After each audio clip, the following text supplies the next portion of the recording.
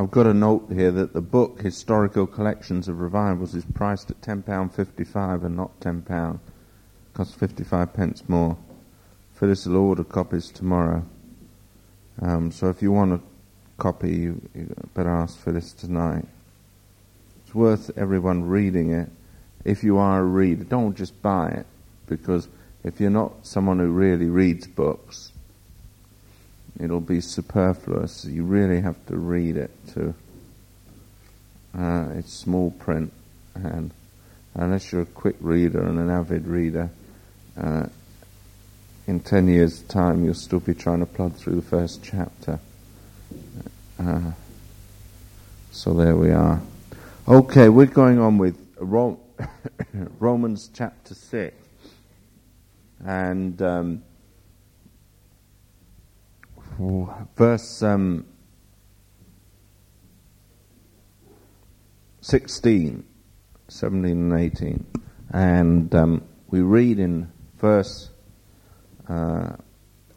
16, "Know you not that to whom you yield yourselves servants to obey, his servants you are, to whom you obey, whether of sin unto death, or of obedience unto righteousness. But God be thanked that you were the servants of sin, but you have obeyed from the heart that form of doctrine which was delivered you. Being then made free from sin, you became the servants of righteousness." And I want to deal tonight with that part of Scripture and the following conclusion that Paul makes. And if you look at it, just keep your finger there and turn to Romans chapter 8, verse 30. The conclusion of what we've been saying, or we're saying this morning, is, "Moreover, whom he did predestinate, them he also called, and whom he called, them he also justified, and whom he justified, them he also glorified."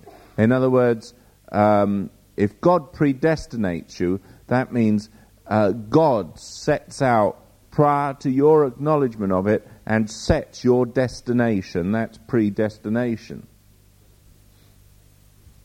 In other words, if you get on a train bound for Liverpool, well, if it's British Rail, you might not get there, but especially at the moment. But if the train ran its course, you would get there, but no doubt the guards would step off halfway down the line now at Crewe, and you wouldn't get there. But generally speaking, whatever destination you're going to, you should get there. Now, when God predestinates something, that means he's predestinated your place. And as we were discussing this morning, you are all predestinated. God's gone and prepared, Christ has prepared a mansion for you, and there is no way that you won't arrive. The only thing is you're not sure what mansion you've got. That's where the catch is, which we will come on to at a later date. But there is predestination. All right, you all agree with that.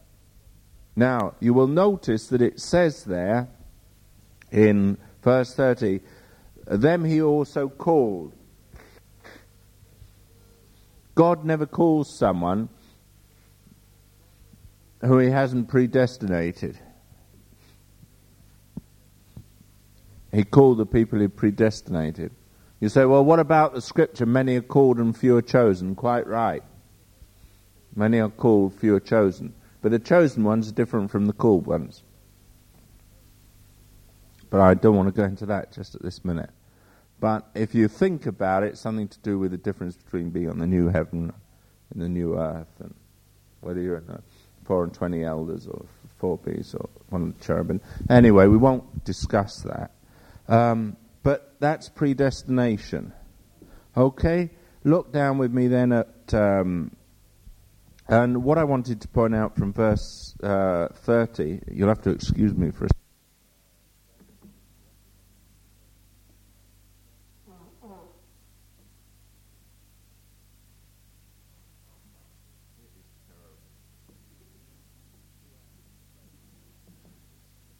2 hands to blow my nose, it's so big. And the handkerchief. Sorry about that. That's the way I tell them. What we have to realize is I've got a cold. Justification, if I'm justified, it guarantees I'm going to be sanctified. So never ever get bound up and think that sanctification is a necessary work beyond justification. By being justified, I'm one of the called, and because I'm one of the called, I'm one of the glorified, so I will be sanctified.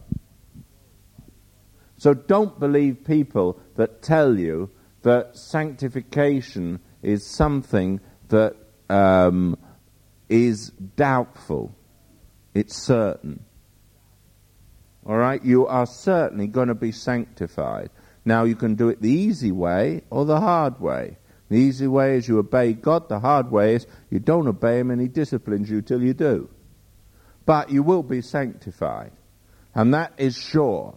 And therefore you need never get uptight worrying about whether you'll be sanctified or you won't.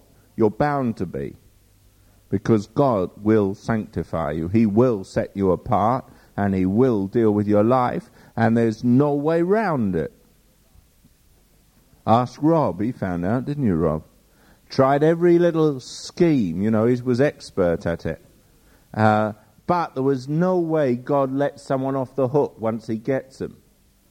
And it's rather like a fish. You know, a fish can always get off a hook, but when God gets you, I want to tell you, there is no escape. And He will deal with your life, and He will put you in situations, and He'll put you in corners until you are sanctified. And then He'll take you home to glory, because at that point, you can enter into the glorification that took place before the foundation of the world. However, in time, you have to work it out. And so God will do it. Now, because God will do it, you can have confidence and certainty that you will arrive. Now, that's glorious, isn't it? Well, isn't it? Say, well, what about free will? You know, my wife asked about free will this morning. Bless her. You know, and the thing is that really, we have choice, but we don't have free will because no one's free. And we're going on to look at it in these 2 verses. Francis asked a question this morning, which actually I was coming on to in these 2 verses, and obviously by looking at them you'll realize it answers her question. That's why you have to deal with everything logically, because you see, Paul knew exactly what question would crop up in people's minds. So the very first thing he says, what? Know you not? You remember he says that in verse, know ye not, in verse 3. Knowing that Christ in verse 9. Knowing this in verse 6. And now, know ye not. We come on to in verse 15. And why he asked that question is because he's come on to the statement about grace, and he's talked about our positional stand in God, where we are in God, our standing in God, which is positional. Then he comes on to the experimental, and he said that we mustn't allow sin to reign in our mortal bodies, that we should obey it in the lust thereof, neither yield our members instruments of unrighteousness unto sin, in verse 13. Then he promises in verse 14, sin shall not have dominion over you, for you are not under the law, under grace. What then? Shall we sin because we're not under the law, but under grace? God forbid. Know ye not? And you see, the whole argument he's coming to is a very different argument from the first argument. And I want to point out how it's different. In verse 1 of Romans 6, his question is this: what shall we say then? Shall we continue in sin that grace may abound? God forbid. How shall we that died to sin live any longer therein? Now, in verse 15, his question alters. He says, what then? Shall we sin because we're not under the law but under grace? God forbid. Now, you notice the change. One is asking, shall we sin that grace may abound? In the other one, he's saying, what? Shall we sin because we're not under the law but under grace? In other words, the question has changed now with the argument that he's been putting out that we're under grace, we're not under law. So he's gone beyond the sin that grace may abound, which was the argument that came forth from chapter 5. Do you remember? Verse 20 of chapter 5, moreover the law entered that the offence might abound, but where sin abounded, grace did much more abound. And then the question comes, shall we continue in sin that grace may abound? God forbid. Right? Now he's just dealt with the question, and he says, but you're not under the law, under grace. Now the obvious question, which is what Francis asked and what most people would ask, is, yippee, I'm not under the law, I'm under grace. And so immediately he asked the question, what then? Now because we're not under the law but under grace, what then? Shall we sin because we're not under the law but under grace? It's the question that immediately springs to mind, isn't it? When you start preaching grace and telling people about grace, the first thing they feel is that it's all right to sin. Why, I heard not many months ago, I was talking with a pastor, and he was telling me that one of the things that led him up the creek was that he met pastors who used to go out and minister and preach at conferences.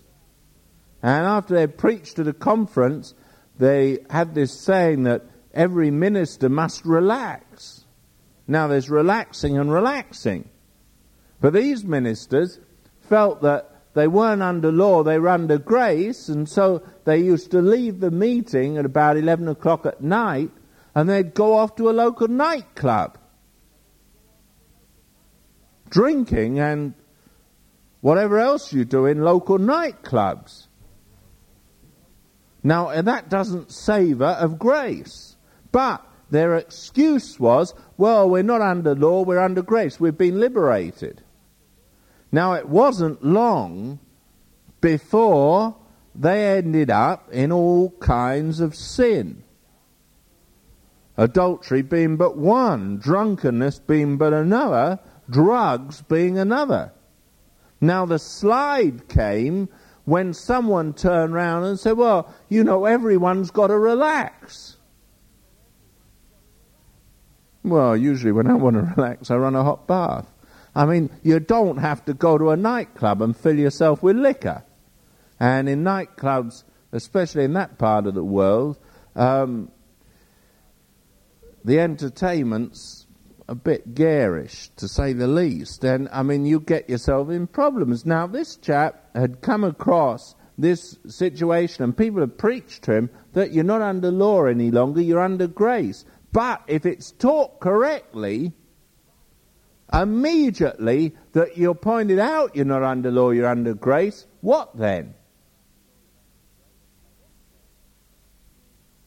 Shall we sin because we're not under law but under grace? That was the first question Paul asked. Now, obviously, he asked that question because the true preaching of grace will automatically bring that thought into your mind. It should be a natural reaction. When you hear grace preached, it's an automatic thing to think, well, you can get away with anything. That's why I asked the question. He knows he's a good man with a good ability to argue. He knows that the first thought a person will have when he hears the doctrine of not under law, under grace, is good. We can go out and have a good time. I mean, Gerald Coates wrote a book telling you he could. Not that any of it was true, but I mean, he did write a book on it. And you see, he hadn't read the next verse. What then? And so once you get that doctrine, you better wait till you read the next few verses before you do anything. Don't go off on an idea. Yippee, I'm not under law, I'm under grace. It means I haven't got to keep the Judaic law. I'm free now. Hallelujah. Jesus has set me free. I can live any way I want to. And you go down the tube pretty quick. Because you have ignored the next verse, which says what then? Shall we sin? That grace may abound? God forbid. And we need to realize that is a problem. Now, the whole thing is dealt with by Paul in verses 15 to 23. And in verse 15, what shall we sin? Because we're not under the law but under grace? God forbid. And then he goes on and gives you the objection to that kind of doctrine in the form of a principle. And here's the principle in verse 16. Know you not, to whom you yield yourselves servants to obey, his servants you are, to whom you obey, whether of sin unto death, or of obedience unto righteousness. Now that is the principle that he's bringing out. That is the reason that you mustn't sin. But we'll come back to that. Verse 17 and 18 is the application of that principle. But God be thanked that you were the servants of sin, but you've obeyed from the heart that form of doctrine which was delivered you. Being then made free from sin, you became the servants of righteousness. Verse 19 is a general appeal to the logic of that principle. He then appeals to man's logic, saying, I speak after the manner of men because of the infirmity of your flesh. For as you have yielded your members servants to uncleanness and to iniquity unto iniquity, even so now yield your members servants to righteousness unto holiness. Now it's an appeal to people. That's the logic of it. Now he appeals. Okay, and puts an appeal to people. And then he goes on in verse 20 to 23, and he expounds and enforces the appeal that he's making to people. For when you were the servants of sin, you were free from righteousness. What fruit had you then in those things whereof you are now ashamed? For the end of those things is death. But now being made free from sin and become the servants to God, you have your fruit unto holiness, and the end everlasting life. For the wages of sin is death, but the gift of God is eternal life through Jesus Christ our Lord. And so he goes, and really he wants to enforce his argument. Now what we're going to do is go back and we're going to break each verse down and see what it really means. But I just wanted to point out the way it's constructed. Paul was a great man who was very logical. And a Christian must be a good arguer. Now, there is a false piety that says, well, we should never argue. One thing you never argue about is Christianity or politics. Lots of people say that. There's one thing they never discuss, Christianity or religion or politics, they'll say. But Paul, you notice, always puts all his epistles in the form of an argument. And all the great men of old were always able to argue Christian doctrine and put people right. And we have got to learn the ability to be able to come with true doctrine and refute error. Man of God's got to be handy at arguing. Now, of course, there are people that like to hear their own voice and argue for their sake of just arguing. Now, that's not what I'm talking about. I mean, you've got to be logical, clear, concise, and very, very much of a sharp mind. Which, of course, if you're a Christian, you get over a period of time. By hearing others preach, you begin to understand how everything fits in, and then you can argue, full of logic. Unless you're a woman, and then, of course, logic evades you. But generally speaking, you should be full of logic, And, bless them.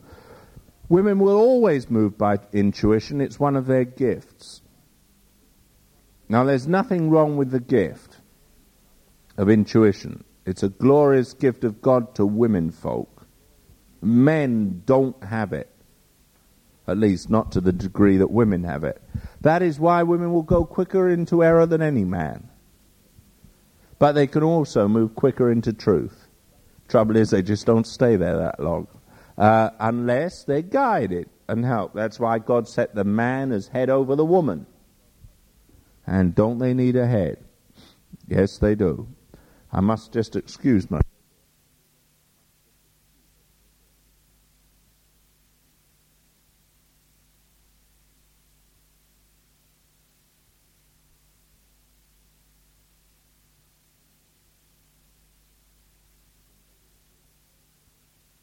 Made it if we had to sing as well. Oh dear. Okay, and in Romans chapter 6 verse 15. You know, they haven't found a cure for the common cold. I know a cure for it. Don't catch it. What then? He asks. All right, and we go on. And he anticipates the question before it arises, except this morning we hadn't got to that verse. And Francis anticipated the question and gave it before I got round to preaching on it. But bless her, now we're making up for it, and I'm sure she's happy. Now, there are two errors today that you come across. And these two errors. And these two errors are the type of errors that we need to know about. The first is the moralist. Now, the moralist is the man who takes the moral and ethical code of Christianity and says that's what's needed. I need to have the moral and the ethical code to know the way I should live. I need a set of rules. There are a lot of people like that. They need to know what's right and wrong, don't they? And they need to know. And they've got, in society, you know, you've got the middle class kind of code of ethics. You know, the pious claptrap of evangelicals and religious people, where they smile sweetly, they're inoffensive to everyone. They won't give you a straight answer. They'll never kind of stand up for what they believe. You know, they're humble Christians. Do you know the type of person I mean? The moralist. And it's a deadly error. Now, those type of people hate it when you say there's no law. We're not under law, we're under grace. They say, well, what? You can't live. You've got to have standards. You've got to know where you are. You've got to this, you've got to that. And what you're teaching about grace means that the law's done away. Well, of course, they've misunderstood the doctrine totally. And what they want is, instead of the law of God in the conscience, what they're asking for is a code of ethics to live by. In other words, you know, I won't do anyone any harm unless they do me harm. I won't hurt someone. I mean, you know, the great Masonic code, you know, Freemasons, they have a wonderful code of ethics. One of them is, you must always help a brother as long as it's not in detriment to yourself. Well, I mean, that's a useful code, isn't it? What a humbug. That's one of their codes, you know. That's why they're of the devil. Masonry, Freemasonry, witchcraft, really. When it goes into the chapters, Rosicrucians and that, but we won't necessarily deal with that. And one thing we have to realize, by the law is the knowledge of sin. And if I have an ethical code to live by, what I'll get is a good knowledge of sin, but I won't actually get into holiness. I need grace. I need to come out from under law in order to come into holiness. Now, one of the greatest perpetrators of this school of ethics was probably the public school ethics, which was roused by a man whose name I always keep forgetting, so I wrote it down, Thomas Arnold of Rugby Public School. And you remember he was the great reformer and the great one of teaching a gentleman to be a gentleman. Of course, that is totally against. Now, it was purported that he was a Christian. And if you watch some or read books like Tom Brown's School Days or something, you might believe that there was a Christian man. He wasn't a Christian man. What he had was a code of ethics, and those ethics weren't Christianity. It's totally false concept of Christianity. Now, you do all understand that, what I'm talking about. A moralist could be a Hindu, a Muslim, or anything, couldn't he? In fact, there was, if any of you watched your television, you saw that there was a Muslim on, was it a Muslim or a Hindu? I can't remember. Muslim, I think, on, in Birmingham, complaining, that people didn't understand his religion. Quite right. I don't want to. And the second error is that it doesn't matter. People say, well, it doesn't matter what you do, you're under grace. That's the second big error. They say, well, do anything. And their kind of argument, very well, because I'm under grace, I'll do anything I choose. Now, they're deadly errors, both of them. Firstly, because the Scriptures are not a code of ethics, it's a way of life by the Spirit. Secondly, the law is spiritual and I'm carnal, and therefore I can't apprehend or live according to the law of God unless I have a real birth by the Spirit of God, and then I have to come into grace and live by His power. So the first thing you can't do. Second thing is, well, I can do what I like because I'm under grace, was a question that Francis asked. Now it's a logical conclusion. And any true preacher that is preaching the gospel will always be accused of, firstly, taking people out from under law, and secondly, of suggesting that you can do anything you want. Now those are two misunderstandings that will always occur. And so, a preacher must always do two things. And anyone who's preaching truth, you'll always know whether he's a gospel preacher by two things. Firstly, he's exposed to those accusations that he's suggesting you can do what you like because you're under grace. And secondly, he should guard against this danger by warning people that's not what he's saying. Now, that is the balance. Firstly, you've got to preach grace to the extent that people really believe you're saying that, and then after that, you come to what then? Shall we continue in sin that grace may abound? God forbid. That's the true balance in preaching. And you have to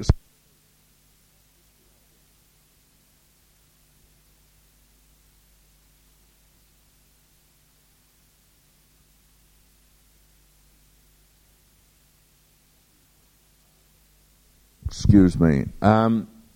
Right, now let's look at verse 15 then. Shall we sin because we're not under the law but under grace? God forbid. Now, I want you to notice the word sin there. Now, the word sin is not basically meaning one sin. It's living a life of sin.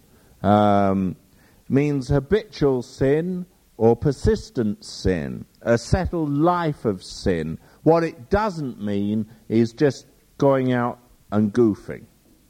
We all do that at times. We all make mistakes and we all goof. What it's talking about is living a settled life of sin. Don't get the idea when you read the word sin there that it's referring to just one mistake or a mistake here and a mistake there. It's not. It's referring to a settled way of life of sin. All right?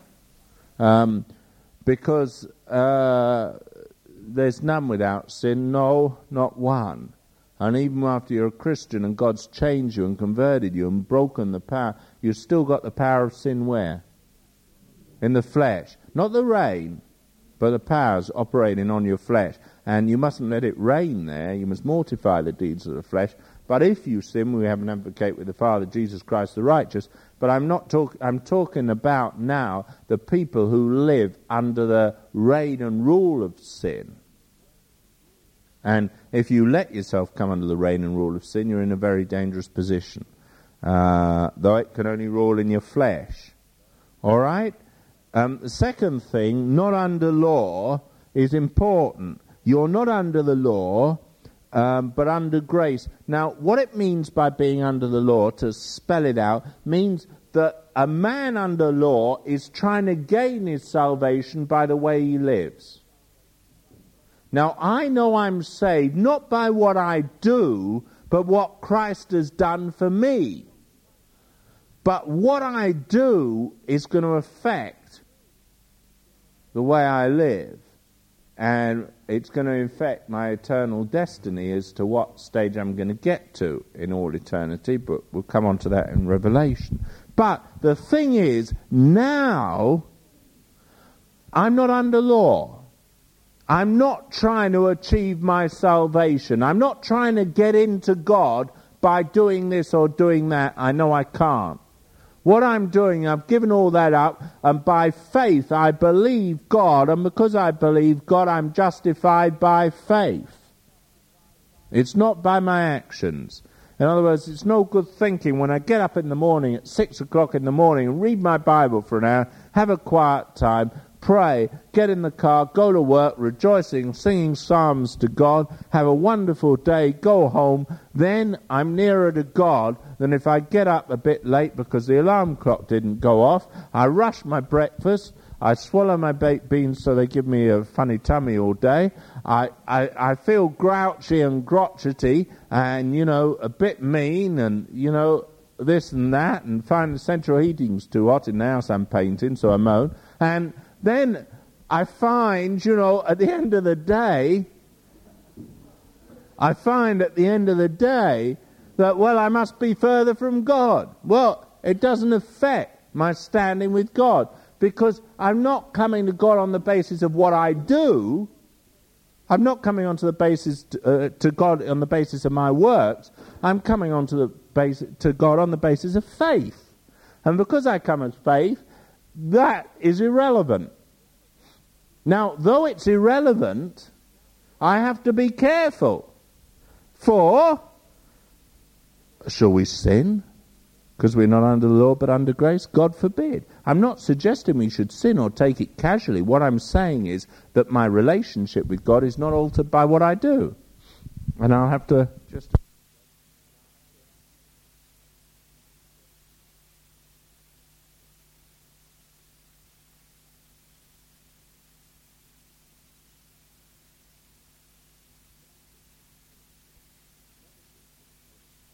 Never be a preacher with a cold. I wonder whether to stay at home tonight, actually. I nearly did. I thought, I'll let Peter do it.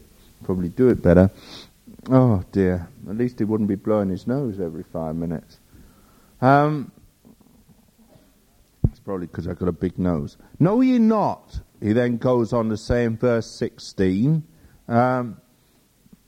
and he's appealing now to logic, as I said, to common sense, and he's going to argue the standpoint purely on a logical point from common sense. And as I say, we all need to understand that. And keeping quiet or not being argumentative is not holiness. You've got to stand out for what you believe. In other words, what I said this morning about the Anglican Church and the Catholic Church, now lots of people won't like it. They won't like it if I criticize the Brethren or the Baptist or the Pentecostals or the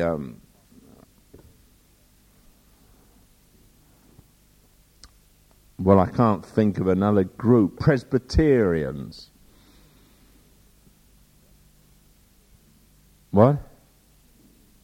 The Methodists? Didn't I say Methodists? Well, they won't like it. But that doesn't stop me having a good bullseye snipe at them. Because, you see, what you've got to do is you've got to have the positive and the negative in the preaching of the gospel. It's no good being so positive you leave the negative out. Because if you do that, then basically you're not preaching balanced truth. And sometimes you've got to give examples of the negative. And I don't worry about it. I know it offends. And the scripture says, blessed is he that isn't offended with my words. And if you're offended, so what? I don't care. Go somewhere else where they won't offend you if you've got sensibilities like that. Jesus Christ, when he walked about, he always offended people. The Pharisees and the Sadducees and the religious people, they got mad at him. They tried to stone him. They tried to throw him off a cliff. They did all sorts. And all the time they felt he was getting at them. And I want to tell you something, he was. And I spend my time trying to get at people. You say, well, that doesn't help them. You'd be surprised. A constant dripping of water bringeth a flood. Weareth away the stone. In the end, it gets at them because it goes boing, boing, boing. And you see, truth, in the end, applied by the hammer. You know, God's word is sometimes, in the scriptures, said as a hammer, sometimes it's a sword. And you have to just keep pushing truth home, pushing truth home, pushing truth home, hammering truth home, hammering truth home, and hammering, you know, hammer in the morning, boom, boom. And you've got to keep at it. And it's quite biblical to do so. And people say, well, why do you go on about them? Well, I suppose because I'm prejudiced. But I'm in good company. So was Paul. And so was Peter. So was Jesus. And you see, you say, well, yeah, but there wasn't an Anglican or a Catholic church then. That's quite right, there wasn't. But there was just as Catholic a spirit in the Sadducees and Pharisees, just as a religious spirit in the others. Terrible it was anyway. Anyway, God dealt with it, but there we are. So a man has got to have manliness. And Paul here, he writes, know ye not? And he's now bringing an argument out. Argumentative, Paul was. Know ye not that to whom you yield yourselves servants to obey, his servants you are, whom you obey, whether of sin unto death, or of obedience unto righteousness.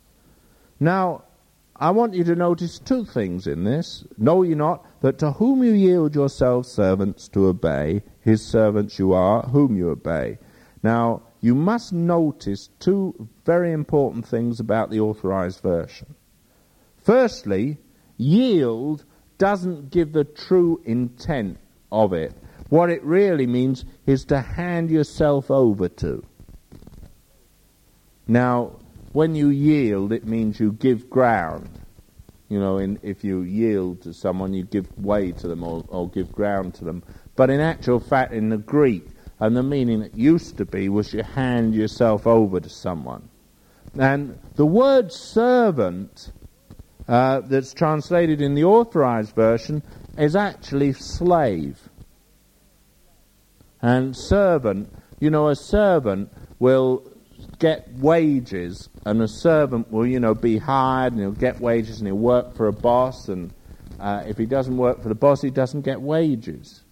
But it's not talking about a servant serving. This is talking about a slave. Now, a slave doesn't have any rights. A slave's owned by his master.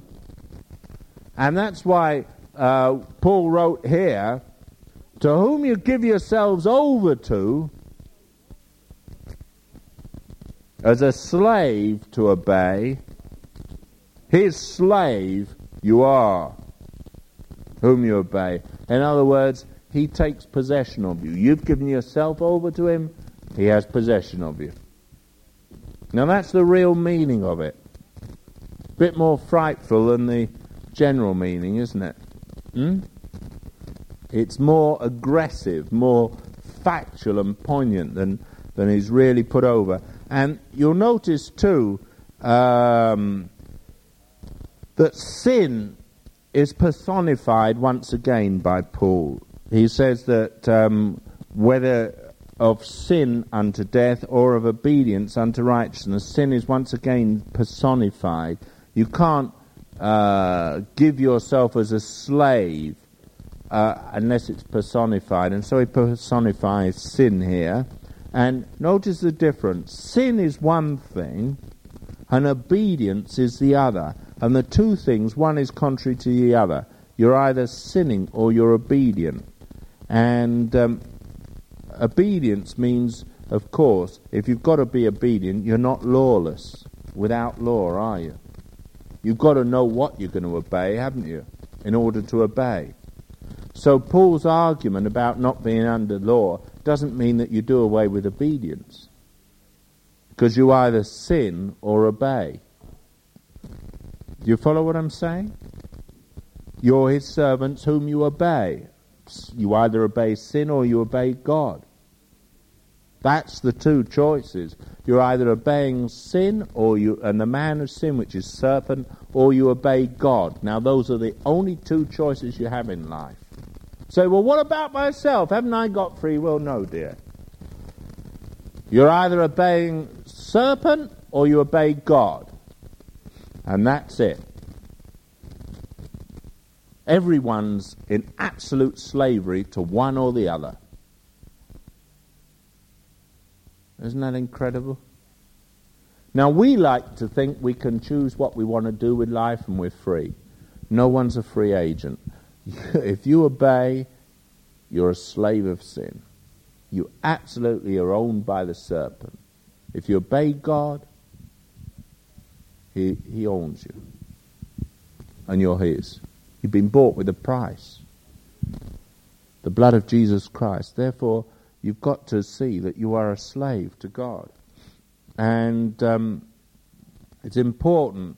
Now, I want you also to notice this. It says, sin unto death, whether of sin unto death or of obedience unto righteousness. Now, notice sin is unto death. Sin is rebellion. That's unto death. Or obedience unto... Now, what would you have thought the opposite of death was? Life. But it isn't, is it? Now, why do you think that is? Why? Well, if it was of obedience unto life, it wouldn't be grace you were living in any longer. It would be works, wouldn't it?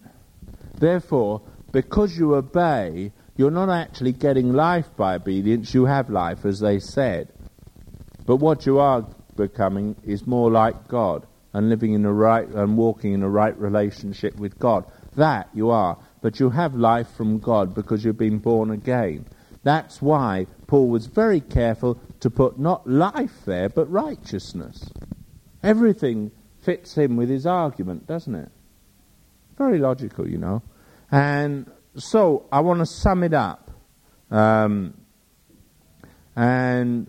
we become, basically, in verse 16, we become slaves to the powers we yield to. Everyone becomes a slave to the power they yield to. Any time you become a slave to the power you yield to. And that is something that's horrific. Do you realize when you give yourself over to sin, you give yourself into the hands of the devil to be a weapon against God's kingdom?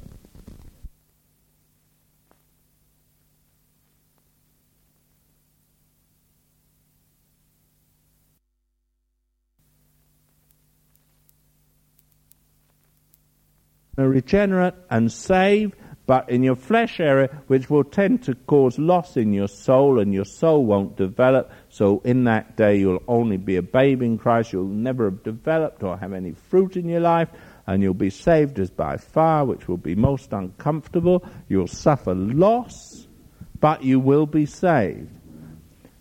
However, when you yield yourself to God, God begins to develop your soul, develop your life, develop fruit, and you have to live in obedience, and you become righteous and walk in the right relationship with Him. And you become His slave, the loved slave, the bondservant of Jesus Christ. And that is an important step. Everyone needs to live like that. I'm not my own. I have no right to myself. I have no right to do what I want. I've got to do what God wants. And so we learn 5 things. 1, you have a choice of going into sin Or secondly, you have the choice of obedience. In other words, to put it into plain English, you're either in Adam or you're in Christ. And you live in Adam or you live in Christ. All right? Now, I know that your old Adam's done away with, but as I pointed out before, though your old man's done away with, you've got to put off in the flesh the works of the old man, the old habits, haven't you? Do you remember we talked about the old habits going? Now, when you're born again, though your old man's done away, is crucified with Christ, one of the things that has to happen is your flesh is still, got the habits. And those habits have to be mortified and dealt with. And so there's the two options there. The reign of sin, the reign of grace, and of course you remember the reign of sin now can only be in your mortal flesh. It could never be in your spirit. Thirdly, something to note in this verse is that they're both powers of total opposites. Sin or obedience. Rebellion or obedience. There are two opposites in this verse, and they're eternally opposed to each other, and the results they produce are absolutely opposite. One is death, the other is righteousness. And they're two opposites. Sin produces death, obedience produces righteousness. And you need to remember that. Fourthly, it's impossible to be slaves of both. And you better make a note of that. It's impossible to be slaves of both. And I'll prove that by just turning to Matthew's Gospel. Matthew's Gospel, chapter 6, makes it abundantly clear, except it's in chapter 7. And in Matthew chapter 7,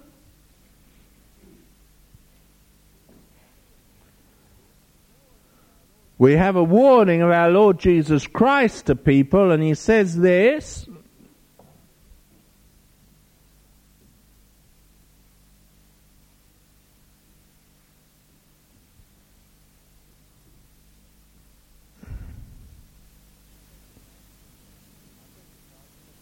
I beg your pardon, it was chapter 6, verse 24. I could not figure out where it had gone to. Okay, it says this in verse 24, no man can serve two masters, for either he will hate the one and love the other, or else he will hold to the one and despise the other. You cannot serve God and mammon. All right, you remember we talked about that earlier on, didn't we? You can't serve two masters.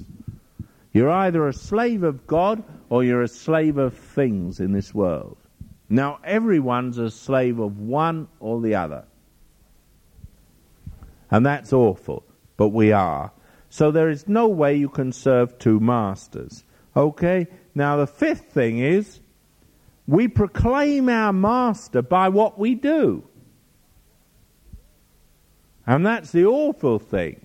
The way you know what master a person's got is you just have to look at the fruit of their life.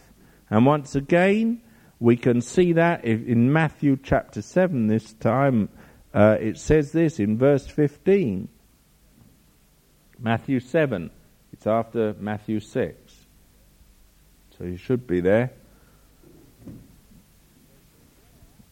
It says, beware of false prophets, which come to you in sheep's clothing, but inwardly they are ravening wolves.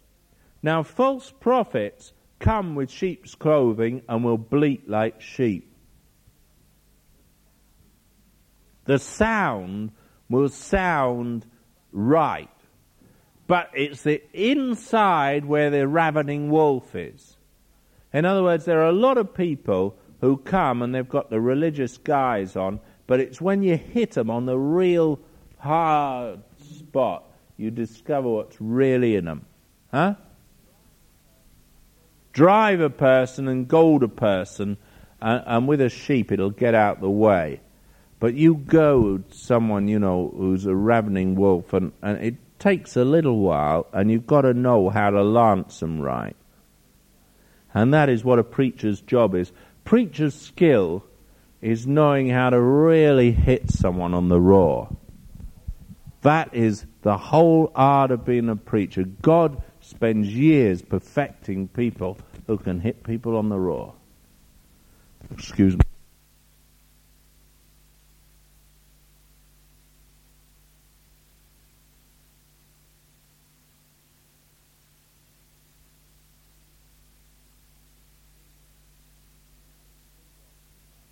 That's better. Now, let's read on then. In verse 16, you shall know them by their fruits. Do men gather grapes of thorns or figs of thistles? Even so every good tree bringeth forth good fruit, but a corrupt tree bringeth forth evil fruit. A good tree cannot bring forth evil fruit, neither can a corrupt tree bring forth good fruit. Every tree that bringeth not forth good fruit is hewn down and cast into the fire. Wherefore, by their fruit you shall know them. Now, what fruit is it talking about?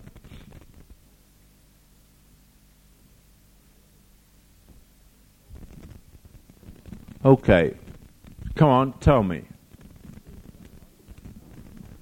Okay, can't tell me. Speak up, what fruit is it talking about? Fruit of, what did you say? Righteousness in their life. That's George would like to say it. How many agree with George? Well, no, don't be unfair to George. Come on, how many of you think that? All right, what else is it talking about? What is it talking about then? Fruit of the Spirit. Well, that's fruit of righteousness, for goodness sakes, isn't it? You agreed with George. Put your hand up then. You agreed with George. Come on. You're a Brown. What? Fruit of the Spirit. Okay, who agrees it's fruit of the Spirit, which is the fruit of righteousness? Who agrees with that? Hands up. Yeah, you'd agree with that. Hands up. Those that agree. No, go on, put your hands up. Come on, have the courage of your convictions. Okay, who believes that? Okay, anyone else got an answer? Yes, Shane. What makes you think that?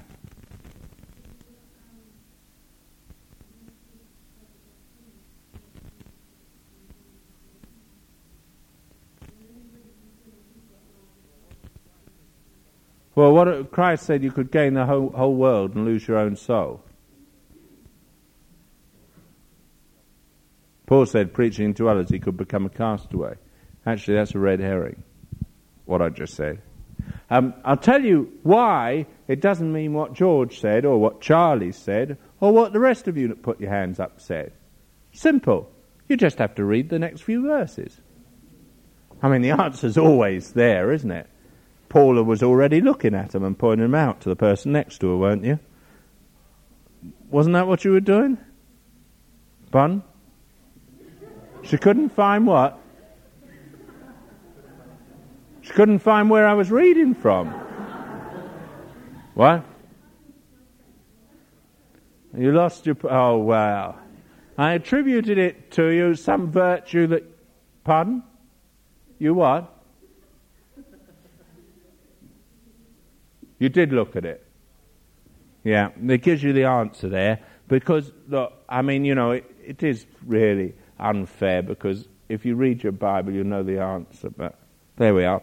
Not everyone, wherefore by their fruits you shall know them. Not everyone that saith unto me, Lord, Lord, shall enter into the kingdom of heaven, but he that doeth the will of my Father which is in heaven. Many will say to me in that day, Lord, Lord, have we not prophesied in thy name cast out devils, and in thy name done many wonderful works? Then will I profess unto them, I never knew you. Depart from me, you that work iniquity. Therefore, whosoever heareth these sayings of mine and doeth them, I will liken him unto a wise man which built his house upon a rock. Rain descended, floods came, and down the house fell, bombity-bomb. And the other man, you know, okay, the house stayed on the rock, didn't it? On the sand, it fell down. Got it the wrong way round. But thing is,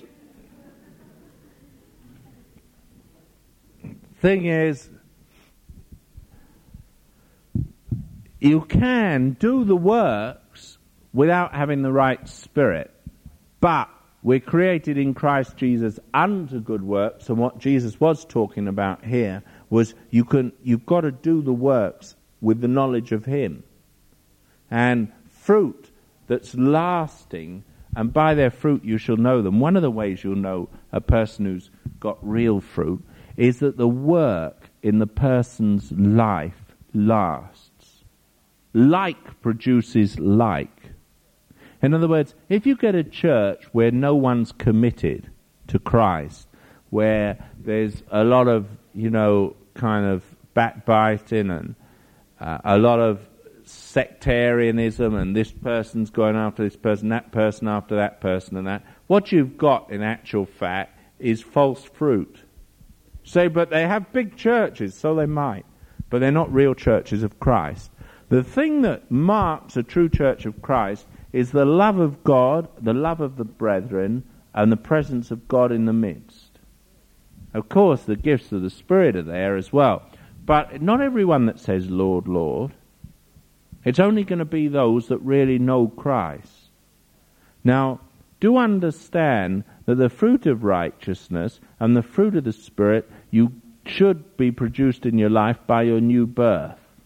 What Christ was here referring to is a service to the Master. We're talking about serving, aren't we? We were talking about serving. No, you're not, to whom you yield your members, servants to obey. Eh? And so we're talking about service here. And service, one of the signs is a church that's built on Christ is built on a basis where people's lives are transformed inwardly, where they grow together, they begin to love each other, they want to worship together, they want to be part of a family. And that is important. And we need to see that's what God's building. Now that's true fruit. The false fruit is the mushroom experience. I'll give you an example. There was a man who ministered round here with a gift of healing, not far from here, about 10 miles or 15 miles away, and used to manage to get people to fall over and get 300 or 400 to his meetings on a Tuesday night, or maybe it was 200, or evangelistically speaking, it could only have truthfully been 150. I don't know. But he used to get a lot of people would come in coach roads to see his meetings. But what it was not true fruit. Because in the end, what did it leave?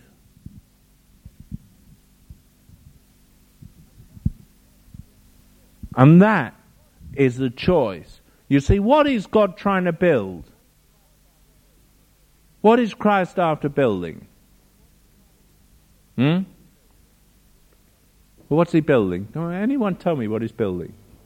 His church. And what won't prevail against it? So, if we find that a church, mushrooms and then evaporates, we know, wrong spirit. Wrong way. Now, another thing is, you can build a big church, but there are schisms and divisions and hatreds and emulations, and no real dealings of God in the life of the individuals in the church. There you've got a false church as well. So, look at the fruit in a church, and the fruit in a church tells you a lot about the man that produces it. And by their fruit you shall know them. I must be a mess looking at you lot.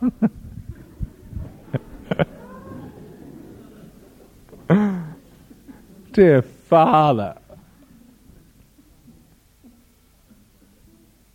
You might as well all quit now. Just came to mind, fruit, that's the fruit, and we need to understand that. Now, what I can see is this, that one thing has happened. There's been progression in everyone's life. Everyone's gone on with God, has got a deeper walk with God today than when they first came. Things have happened in your life. God's changed you in tremendous ways. That's fruit. Now, that's the way you know whether it's a wolf or a true sheep. The true shepherd voice, the one who's following Christ, will build something that lasts. That's why when I hear about Chingford and all the divisions and, this one's fighting that one and they're broken down into groups of 10. Okay, they had 200, but for how long? 2 years, 3 years, and then they're fighting at each other, snapping at each other's throats. Well, look at somewhere where I know, there's a place over in Texas somewhere. They're fighting at each other. I know that now. They were fighting when I was there. That's not true shepherding, not true sheep. And you see, the fruit is apparent after a time. Now, a work should grow more and more solid, not more and more flimsy. More and more established should be the lives and the hearts of the people in the work, more and more committed. And if you don't get that, what it shows is there's something wrong with the ministry and the person that's ministering. That's the way you can choose between one and the other. By their fruit you shall know them. A man came here once and he started waffling to me after the meeting. He was bought by someone and he started waffling about this and that. And he was a charismatic of the extreme ilk. And he went on a bit and I said to him, listen, friend. I said, I'll show you my faith by my works. Look at all these people. Now you show me your faith. He said, well, people have been blessed. I said, well, where are they? Well, we've got a group of 4 or 5 people meeting in my house. I said, after how long? I can't remember it. 6 or 10 years, I mean, what could he say? And he said, well, that's boasting. I said, no, it's not. I'm doing what James did. I said, you show me your faith. I'll show you my faith by my works. In other words, to turn around to someone and say, all right, you've got something real, prove it. I'll show you what I've got. Now you show me what you've got. He got very offended and upset. Well, what do you expect? Hadn't got anything.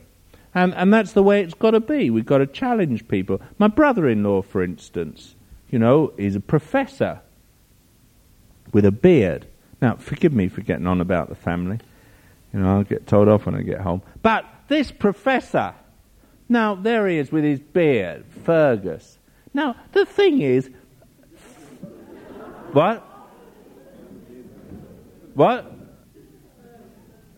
Fergus, yeah, Fergus. Oh dear.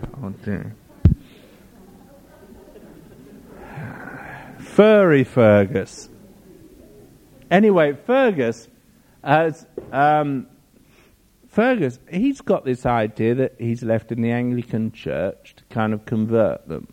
Now, I know it can't be right because the Bible speaks against it. He doesn't read his Bible. He didn't even believe in the Old Testament when I went to see him last time. But I hope we dissuaded him from that error. But the thing is, he's got a spirit of error, so whatever he does, he jumps from one error to another error to another error. The latest thing he was in was healing of the memories, Well, being a professor, he probably needs it. But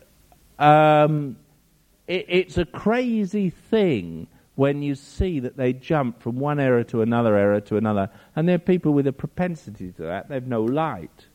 Now, the only thing that can happen is when he gets really born of God, he'll get light, and then maybe he'll come. But I doubt if that will ever happen. Now, the reason it won't happen is just that God hasn't done it.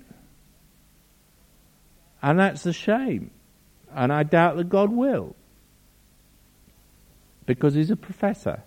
And you can't teach a professor. And every doctor has a God complex. Unless they've, met the Lord. And even then they retain a little of it. But that's just, a work of the flesh that has to be mortified. But they do. Now they're trained to it. Because I was taught in the police, whenever you went into a situation where there was chaos, the first thing you did was you took command of the situation. Now you imagine, you walk into somewhere where there's a mass of things going on and terrible trouble, and the first thing you say, what's happened here then? And it's surprising, the moment you ask that question, everyone's on the defensive and you're in control. Now they all start trying to explain. But in the time where they're trying to explain, you've got time to collect yourself and collect your thoughts and work out what's happened. And you've got them on the defensive. Now you've taken control. And that's one of the things that I learnt was very useful. Although in certain circumstances, when you said, what's happened here? When someone was flaked out on the floor dead and you were given the answer, you nearly keeled over laughing. But I won't tell you about those stories because they're not printable. But I saw some things in the police, and you'd go and you'd ask, what had happened here? And you'd get some funny stories. Really you would. Oh dear. And you can take command of a situation purely by a presence and a bearing. And that the uniform used to give it to you, because people basically are frightened of policemen. I've only got to see a police car driving behind me, and I look at the speed quick and wonder if I've got my lights on, and am I swerving a bit on the road or what? And the sooner he's out the way, the better I like driving. Don't you find that? Now, not that I'm doing anything particularly wrong, generally, but I'm not like Alan, Alan's the author of that book, Gone with the Wind. I've never seen his... I tell you, when I was going down to Capel, I had Ed in the car, Ed and Eleanor in the car, and Ruth, I think, was in Ashburnham it was. Ruth was in the car, and I was in this line of cars going along the road, and I suppose we were doing about 35, and this green thing went by me at such a speed, I nearly got out the car. I thought I'd stopped. I thought I must have been parked. It went by that quick. What? Yeah. Well, it went by quick too. On a blind bend, of course, but I suppose the lady in the front's got good eyes. It's guardian angel, I reckon. But there we are. All I hope is that, he doesn't think just because it's got wings spread out at the back that he can get through that gap, because he'll get squashed one day. Oh dear. What we've got to realize is that we all have kind of feelings about authority, don't we? And I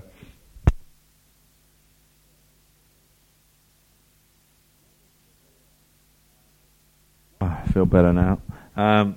What we have to realize is that good and evil can never mix. Light and dark can never mix. I can't serve two masters. And if you go to John's Gospel, chapter 8, John's Gospel, chapter 8. Whew. Verse 30.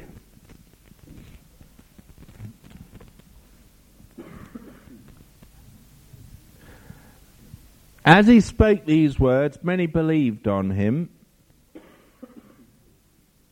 Then said Jesus to those Jews which believed on him, if you continue in my word, then are you my disciples indeed, and you shall know the truth, and the truth shall make you free.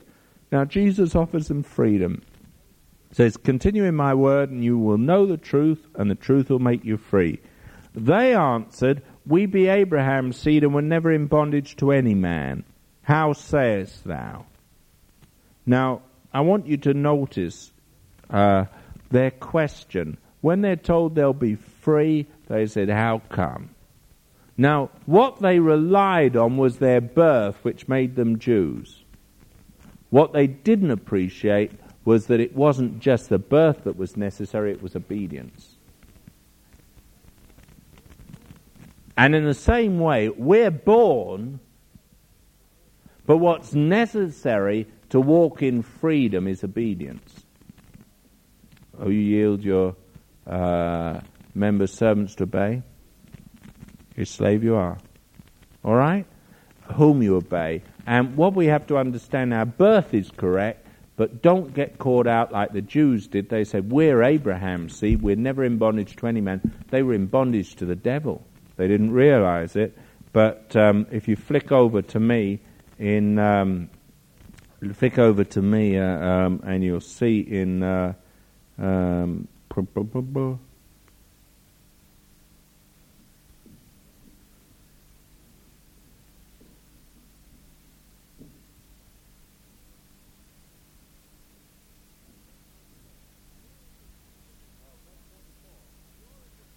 verse 44. You're of your father the devil, and the lusts of your father you will do. He was a murderer from the beginning, and abode not in the truth, because there is no truth in him. When he speaketh a lie, he speaketh of his own, for he is a liar, and the father of it. And because I tell you the truth, you believe me not. There you are, he says, you're of your father the devil. Now the Jews were born right, but they didn't live and walk right. And we've got to realize that it's not just our birth that counts, it's our walk and our live. All right? Then if you look into 1 John, first epistle of John, which is at the back of your Bible before Revelation. John, Jude, and Revelation. 1:6. If we say we have fellowship with him and walk in darkness, we lie and do not the truth. Now, if I walk in darkness or I walk in the flesh and I say I've got fellowship with God and I'm in fellowship with God, I lie. It's a lie. I'm not doing the truth. So my walk will determine my fellowship. It won't change my relationship, but it certainly determines my fellowship. Do you all follow that? My relationship settled, I'm a son of God. But my fellowship will be broken by sin. Not my relationship, but my fellowship. And then in 1 John chapter 2 and verse 4, we read these words. He that saith, I know him, and keepeth not his commandments is a liar, and the truth is not in him. Now, a man who says, I know God, I love God, and doesn't keep his commandments is what? A liar. So if you see someone who professes, I'm born again, God's met me, filled me with his Spirit, and he doesn't keep Christ's commandments, you know he's a liar. God says so. So you're either a slave of sin or a slave to obedience. One or the other. By their fruit you shall know them. That's the ministers of God he was talking about there. You'll know the false ministers because they produce nothing except old women. And they usually go to church. Sin shall not have dominion over you. What then? Shall we sin? Because we're not under the law but under grace? God forbid. The whole thing Paul's saying is, look here. Just because you've been delivered from the law, don't walk into sin. You've got to walk in light. You've got to walk in life. And God will keep you. He that says he has fellowship with God and walks in darkness is a liar. You can't. You've got to walk in the light, you've got to obey God, you've got to walk in obedience to his word and to his way. Paul's whole argument is against free grace being licensed to do what you like. You're either a slave of sin or you're a slave to obey God and a slave of God. That is the only freedom a human being can know. There is no such thing as free will.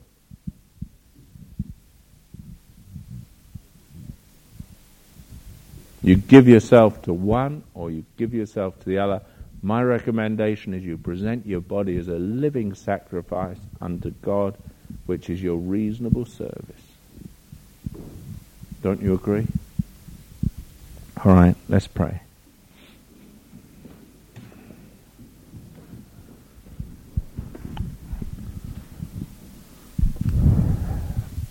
Father, we thank thee for thy word that's so clear. Lord, we pray that we might be those who become ministers and servants of righteousness. Lord, we want to be those who obey from the heart the form of doctrine that's been delivered to us. We obey Christ's commands. We walk in his way. Lord, take every heart and every life. Move in us, we pray, and deal with us as we need dealing with. Thank you that we are sons of God. Thank you we've been delivered from the kingdom of darkness into the kingdom of your Son. Now, O Lord, we'd be those who don't allow the reign of sin in our mortal flesh, but mortify the deeds of the flesh, and yield ourselves and give ourselves over as those who would obey you and yield themselves to you. Lord, let your word get down into every heart. Take it by your Spirit, O God, and engraft it into our souls. Keep it, O God, ever before us, that we might acknowledge thee, the only true God, and Jesus Christ whom thou sent. Amen. Amen.